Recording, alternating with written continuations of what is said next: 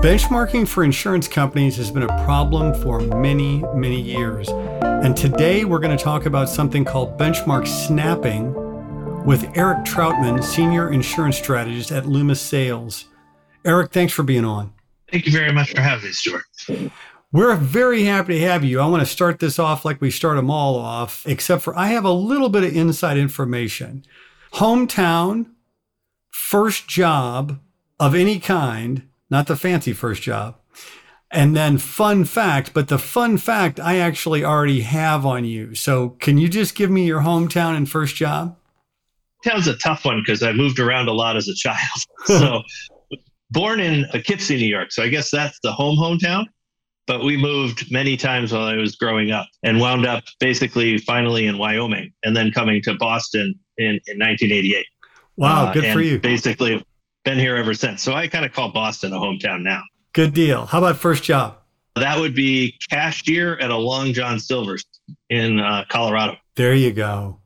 A fishy start. I couldn't let it go. I'm sorry. So I got a text this morning from one of your colleagues who said that you have 5 kids. So the fun fact for you, I'm going to go with 5 kids. Tell me a little bit about the family. It can be described as chaos at times. So we have 5 kids, 3 girls, 2 boys, and they're kind of tightly packed from 17 is the oldest and 9 is the youngest. Good for you. And they go to a multitude of schools, and it's just one of those chaotic scenes. And we also have, the other, I guess, fun fact would be that we basically have a zoo at home as far as animals go. Oh, that's perfect. What's the animal situation? Give me a little bit of an inventory. 3 miniature schnauzers, dogs, right. 3 bunnies, wow, 4 guinea pigs, and then various, I guess, reptiles. So we have leopard geckos, we have chameleons. We also have some more exotic ones like tarantulas and centipedes. Wow. That sounds like a fun house to grow up in as a kid. That sounds like a cool environment. They love it. That's awesome. That's the greatest thing you can. I just wanted one black lab to sit on the couch, and that's what I got. That's perfect. All right. So you've been in the insurance asset management business and working with insurers in an advisory capacity for over 25 years. Benchmarking, as you know, is a challenge for a myriad of reasons, some of which we're going to talk about. Can you kind of set the stage for benchmarking for our audience?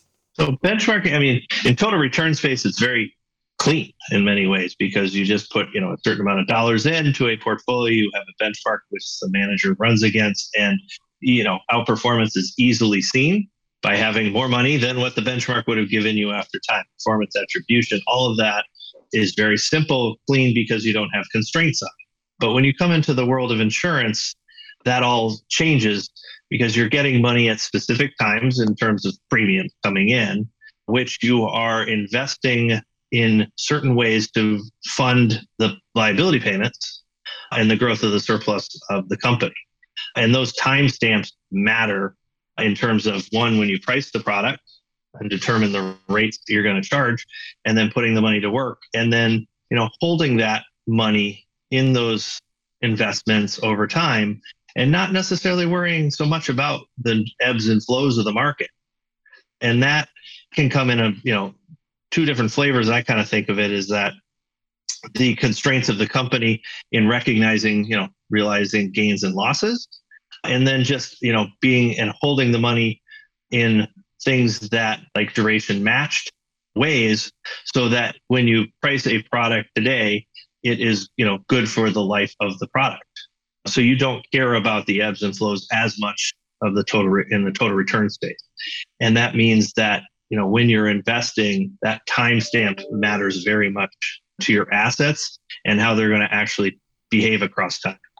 And it also gets into, we've got, I don't want to front run a bunch of our questions here, but there's also all sorts of regulatory and ratings considerations. It is not as simple as running total return. Not only is it timing of pricing the products and whatnot, but it's also how you're rated and regulated, right? You can't is not a purely economic equation of making asset allocation decisions and changes and reallocations. No, you have to, take the capital position of the company into account, what the rating agencies will think of said capital allocation, and how much volatility you can actually as a company take. And that, because, while the liabilities may be fine, the surplus of the company could become strained. It could impact your business processes, your dividend policies, and other efforts that you have around the firm as to how the assets perform. So you do have to take into account the actual overall volatility of the assets and all the regulatory needs that comes down on that. Yeah, I mean, versus, you've got an institutional asset management operation running inside of an operating insurance entity, right? And you can never lose sight of that. No, your client is the actuaries, the products, and the overall entity itself. Speaking of which, that's where you got your start, right? You started out on the actuarial side? I did. I started in the actuarial development program at John Hancock Life and rotated around the company into several different locations. One of which was actually their mutual fund complex, which was quite interesting. And then eventually wound up in what they called their investment policy and research area. The way I kind of look at it is that was the third leg of the stool. So you had the product development actuaries, the pricing actuaries that developed the products, priced the products, and they knew what they needed. And then you had the bond department that actually put money to work. And our role was to basically kind of work with both parties to understand how we could invest, what we could buy, and then basically tell that to the actuaries, and then also hedging overall, like making sure that the ALM was aligned. That was my start, was growing up in that department. That's a terrific place to start in this business, right? The same colleague actually that sent me the text message about you said the following: the life insurance business has changed more in the last 2 years than it has in the last 50. How has the insurance industry changed while you've been working with it? Maybe even more importantly, where do you see it going? The biggest change, I think, has been, one is the asset classes, sectors, and investment policies, I guess, of the companies. They've gotten much more diverse, much deeper into all the different places in the asset sectors, not just your plain vanilla treasuries and public bonds. They've evolved dramatically from that. The ALM and hedging strategies have evolved a lot since then as well, across time.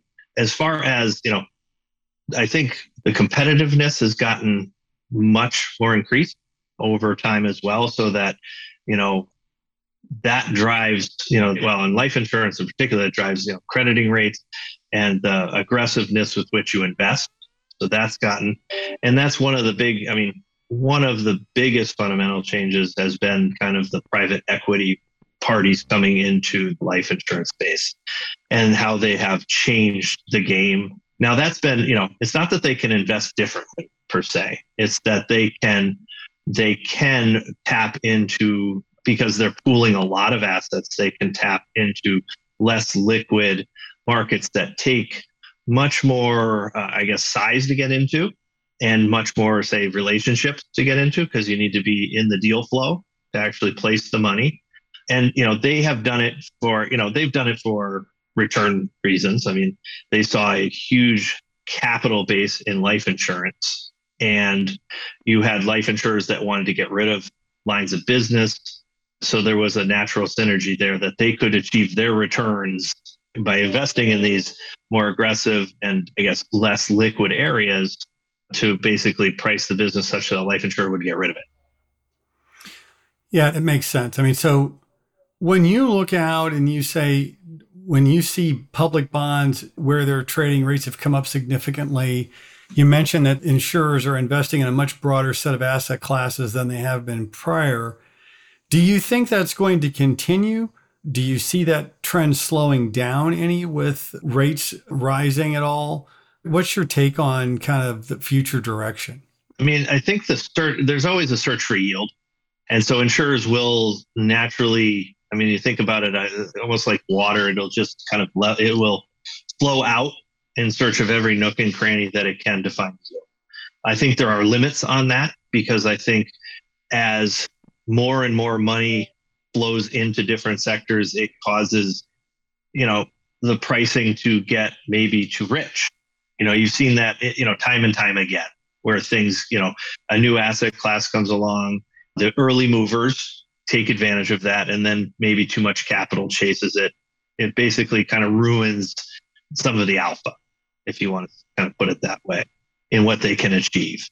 I think the bank stepping back from a lot of the different lending areas and the more kind of private equity and private capital, direct lending stuff coming up, insurers naturally can step in there because of the illiquidity. Life insurers in particular can step in there because of illiquidity. They have the deep capital, and it aligns from an ALM standpoint. So they can naturally step in there. I'm not going to say we've reached our limit, but I think there does come a time when, there will be, enough money chasing certain areas that, eventually, there's only so many assets and too much capital chasing. So when we talk about benchmarking in particular, right, all the capital aspects, the lines of business, the profitability, the tax position, the list goes on and on. It makes it virtually impossible to benchmark insurance companies one to the other. Can you talk a little bit about what you've learned in tackling this challenge and what you're doing at Luma Sales to talk about ways to sort of unravel some of the benchmarking challenges for insurers? Yeah. So, because of, the way I kind of think about it is starting with the liability. The actuaries always develop when developing the product, they develop to be profitable. So they have a lot of things priced into the product already, such that if I can deliver on a yield that they make, if I make an assumption on a yield I can get on my assets, default should be taken out, profitability, all these other expenses should be, and I should get what I want at the end of the day. And then the question is I turn it, I take in my money, I've priced it where I thought I could and make money. Then there's the question of does the asset manager deliver on that? Internal or an external asset manager, how do they deliver on that? And because of all of the, as you mentioned, the taxes and other constraints and regulatory capital, it's not a total return question. It's more of, can I put the money to work? And there's some simple metrics you can do to determine whether you're actually at least achieving some profit, your targeted profitability and targeted yield. And that's simply by saying, you took in a certain amount of premium over the month and your priced products would have had your yield at, say, X, and your manager, internal, external, again, basically put it to work at Y. And, on the surface, Y is bigger than X, and therefore I should be fine. Now, you also want to layer in the, various things that you mentioned, like I need to make sure that my rate, overall rating of the assets is within my tolerance, such that my regulatory capital is good. My duration is aligned so that, when, this thing moves, I don't have reinvestment rate risk. So you have to make sure that those metrics and other things are in alignment. But at the end of the day, my asset manager has put money to work at a higher rate than what I wanted, or has at least achieved the rate I was hoping to get. And you can do that. You can simply, I've done this process many times where, you basically look at, either a model portfolio or an index as a guide for what you should get. And you basically say, we either took it, you could do it on any timestamp. The more granular sort of the better. You could benchmark your asset manager that way. The issue is that, a lot of managers can, yield can be a misrated bond and you get more yield.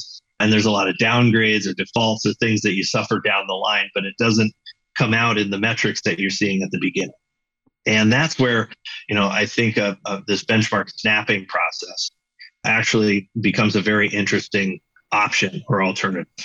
So talk a little bit about that, because I'm not familiar with the term of benchmark snapping. I think this is really the heart of what we want to talk about, is to really explain to our listeners exactly what it is and how an insurer can implement that. Yeah, so snapping is the concept is I kind of think of it as either snapping kind of a chalk line, snapping a picture of what the investable universe looks like as of a particular timestamp. And then basically using that picture, that time-stamped universe, that snap, as a guide as I move forward in time. You can put a lot of nuances into that snap. So you can, because if you think about it, if I use just the corporate index as a guide, well, there's a lot of bonds in the corporate index that do not trade, that aren't liquid. So maybe I want to think about a snapped universe that's only of bonds that were issued within the last 60 to 90 days, because my portfolio manager can only buy those bonds because those are the ones that are trading. So there could also be, indexes can contain small bonds that you can't find. You can put a lot of different things into this construction of your snapped benchmark. And then, you basically do this, this large algorithm, and you say on, 6/30, we put in $100 million into this portfolio. My portfolio the selection universe would have looked like this. And you can build a portfolio out of it. Now the investment manager will go and buy their portfolio. And then you can just simply move those actual portfolio will move forward in time. And your snapped benchmark / portfolio will move forward in time. And what we do is we just basically build that portfolio and track that portfolio going forward. I see. So it's saying here is an investable universe at a point in time.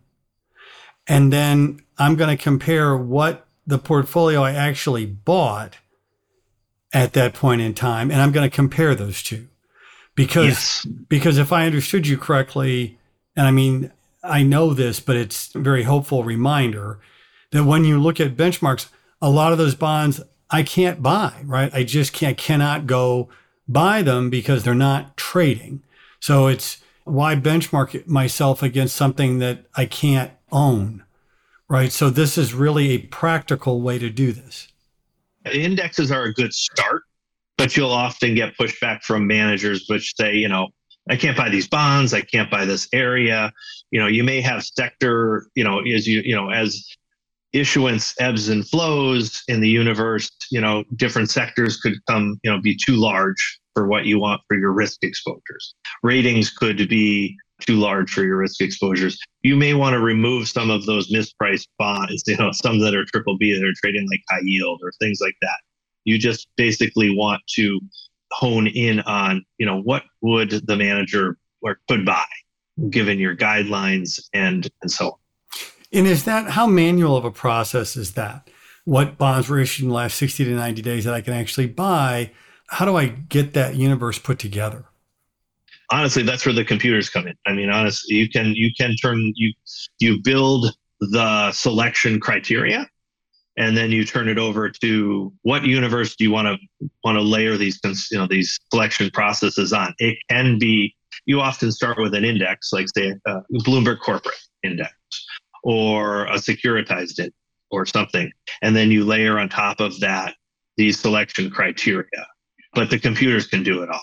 And they can go through and you can use trace data to access what did and didn't trade. And you can put that in.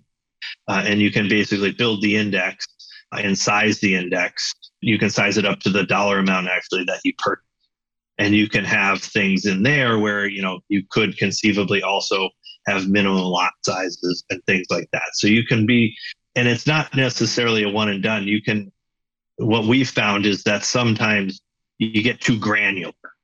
And what you get is you cut the selection universe so fine that you get idiosyncratic noise and you want to back off. So in securitized space in particular, we've found that somewhat of a less granular snap benchmark might be a better option than, targeting just a AA or single A or triple A, ABS or things of that nature. So it's a back and forth a little bit to work out some of the kinks. Okay, Eric, that helps. So let's talk about, with regard to benchmark snapping, can you talk a little bit about if I'm using a total rate of return benchmark and doing it what I would refer to as the traditional way of of just looking at index returns, right? That is very likely or has the potential to give me a false reading or a false sense of how I'm actually doing. So what differences have you seen in using the benchmark snapping approach versus the traditional approach where insurers are concerned? So the total return benchmarks are kind of, evergreen. So bonds come in, bonds go out, and you do feel, in the month that a bad event may happen, you will feel that in the total return, but then it just leaves the benchmark and you never see it again. And the new bonds come in and you can't buy those and so on. And so, so the total return universe is never static. It's always changing. But that's not the way the insurance portfolios are managed at all. It's not that it's a buy and hold, but it's very much, a buy and hold for a long time because of, because of the ALM aspects and other aspects of just managing to an insurance liability. So what the benchmark snapping does is that it will lock down the universe that you could have bought as of that timestamp. And it's also great to get a reflection of, just what was going on in that, you think about tight spreads versus wide spreads, or, just, poor underwriting standards at a time and good underwriting standards at a time. So by locking down that universe, you can really start to benchmark whether the asset manager is any good at credit selection.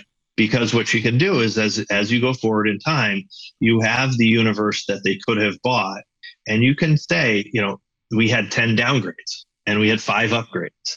And then you can go over to the actual management portfolio and say, oh, I only experienced 3 downgrades and 2 upgrades. Or you can actually get that comparison. Now it takes time for that to develop. And that's the one instrument, where, you can go back and you can use index yields at a particular date to basically, do a kind of book yield comparison. This benchmark snapping process basically adds this time dimension where you can actually start to determine whether, the manager can deliver on credit selection and, get you increased yield with reasonable metrics. Well, I mean, to your point, and I've run a fair amount of insurance money back when the earth was cooling.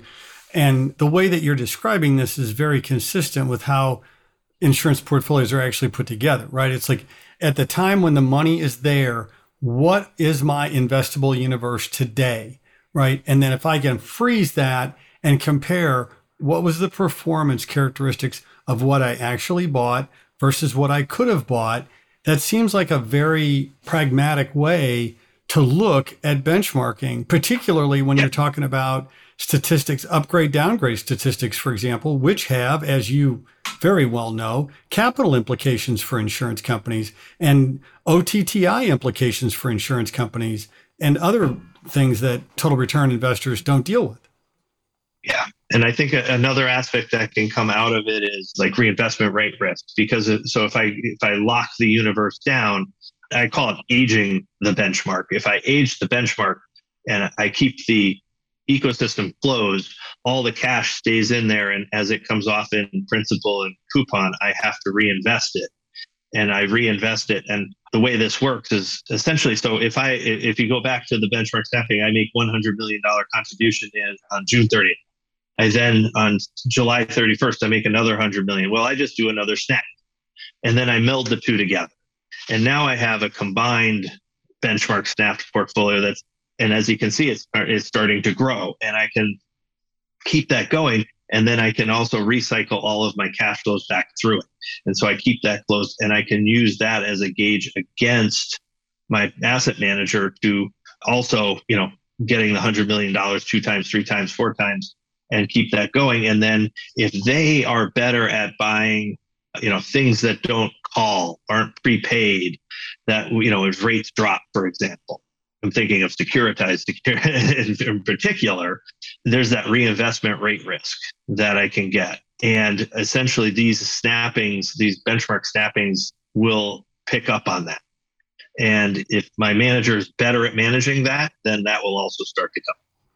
I have to say, it seems like a very logical and very solid way to look at things, right? I mean, what sense does it make to talk about a total return benchmark that I can't invest in, that I've got all kinds of constraints I've got to deal with? If I'm careful and I do a good job of my benchmark snap, and I'm looking at a truly investable universe that I could have purchased on that given day, now I've got something that I can meaningfully compare to and say, yeah, I mean, whether it's an internal manager, external manager, or a combination of both, it seems like I'm going to get a much better sense of manager performance, if you will. Not total rate of return performance is not what I'm talking about. Just what kind of value did the manager add versus what the investable set was. Have I got that about right? No, you're spot on. And honestly, the genesis of this process at Loomis Sayles actually was for buy and hold. And the chief investment officer said, well, how am I supposed to benchmark you? Because the total return isn't going to tell the story. And they said, well, how about if I do the universe that I could have bought? And that was the simple premise on which this was instituted years ago. And when I came to Loomis and I saw the process and I listened to them, how they described it, I was like, well, this is book yield benchmarking for an life insurer. And we actually went out, and so we talked about it internally, and we actually worked with large life insurance company that had this dilemma of, they had some total return manager, like internal managers that were more total return focused, and they couldn't come up with good benchmarking. And so we worked on a process by which we snap. We send to them information on they have pricing algorithm that has different cells, that build model portfolios, and we snap benchmarks for all of them. And we started this a couple of years ago, and we deliver this on a weekly basis. So that's a pretty granular time step for them because they're putting money to work every week. And we've basically provided them all of the information, and they have built a whole process on their side to do the performance measurement, exactly as we're doing it on our book yield benchmarks. And it took us about a year to work out all the kinks in the process as far as that, like that granularity stuff I alluded to, and amount outstanding limitations, country limitation, industry limitations that go on top of this selection process. And they have gone live with it on their side, and their portfolio managers like the process because it's very reflective of what they can do and buy.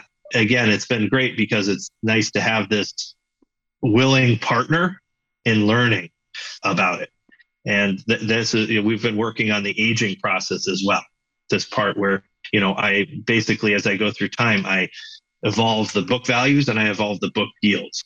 And we're now working on, if you think about insurance portfolios, there's new money and there's existing money. The new money, it's easy to, but how do I do this on an existing money portfolio? And without building the history up. And the way we've it's not that we kicked the can down the road, but we simply said, well, we'll build it up over 3 to 5 years, and then we'll call that the existing benchmark. And then we will have a new money benchmark, which we have already. And we'll have this existing one where we let some of the snaps drop off at the end, and we keep adding to the front. And we have a snap process that spans 3 to 5 years. It makes a lot of sense. I mean, it's very common sense. It's pragmatic. It accurately reflects the value being added or not by the manager, whether it's internal or external. It's a mountain of data. I mean, it's not, there's no getting around that, but that's where your systems come in and your processes come in, and you need to have a lot of scalability in that process to do it. And you have to be able to, track things that might fall outside. So if you think about one nuance that a lot of those indexes out there, when things move inside of a year, the bonds drop out. Well, now in my snap benchmark or in my insurance portfolio, that's not true. Right. So we have a process. We catch all of those so that we can maintain pricing and analytics and stuff. We catch all of that in our process, and we form a pricing portfolio out of those to keep them CUSIPs come and go, as you get exchanges or other things. And we have some artificial intelligence processes to kind of catch that, to help us as we age the universes, that we can catch the CUSIP changes or other corporate actions that might have taken place. So again, you have to have the systems there, because if you try to do this on a manual basis, it will just implode from just sheer weight. Yeah, that's amazing. Well done. I love this stuff. I mean, I love doing podcasts with guys like you because I learn new stuff. You guys have done a phenomenal job, and I really appreciate being able to hear what you've been up to. It's been honestly, it's been because I had, book yield benchmarking has always been just, it's not been there. There's like one or two products that I've seen out there that tried to do it, but this process honestly it was something that they didn't know they had, because they honestly, when when we first met with this insurer that I spoke of, I described processes that I had kind of done at my prior firm. Here's the way I used to think about it. And then when I was talking with them, when I came back to Loomis, I was talking with our IT guy. It was our IT guy. And he's like, "Oh, here's this process we do for buy and hold." And I was like, "Oh my God." That's it. That's perfect. And the IT side is huge. Is huge. You got to have just people that love to roll up their sleeves and get in there. That is, at the end of the day, that's insurance asset management.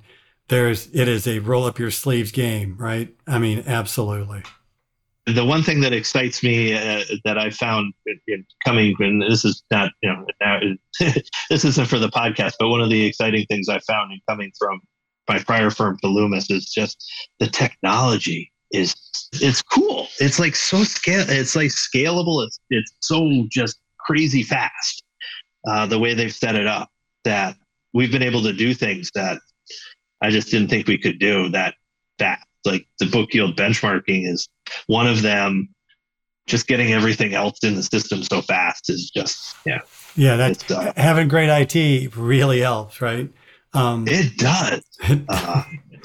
That's cool. Thanks for being on. I really appreciate it. I just have one last question for you. We kicked off the beginning of the podcast that you have 5 kids, and I've got a soft spot in my heart being a former professor for college students. And so you've been in this industry a while, and I would ask you this: if you could speak to the Eric Troutman that was graduating from college out of your undergraduate institution, what would you tell your 21-year-old self? What advice would you give your 21-year-old self as you look out in the world today, the financial services opportunities today, the world, the insurance world, asset management, whatever it may be?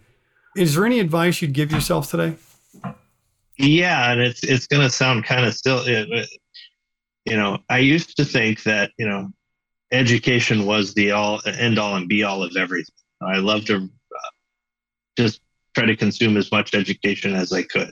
Always tried to get the best grades, that sort of thing. But what I missed was the personal side, kind of the networking side. And what I've tried to tell, anybody that I like mentor or talk to, or when I'm thinking of my kids and telling them how to, trying to do, in school, I'm like, try to make connections, and that's as valuable as education in some cases, in my opinion. And, so when I think of that, I always I said, just network the heck out of things in addition to doing good on your studies. And that will, don't take a singular focus on just knowledge, because and that's one thing that I think honestly, that's one advice I give, because I think this is a mistake I made. That's great advice. And it's been great to have you on. And I'm very happy to have added you to my network. And it's been really fun to get to know what you're up to and learn about benchmark snapping. And it makes all the sense in the world to me. And thank you for taking the time. Thank you very much. No, this is fun. I like this. I love talking shop. That's great. That's it. It's about all we do here. So it's good to have you. Eric Troutman, Senior Insurance Strategist at Loomis Sayles. Thanks for listening. If you have ideas for podcasts, please email us at podcast@insuranceaum.com. My name's Stuart Foley, and this is the insuranceaum.com podcast.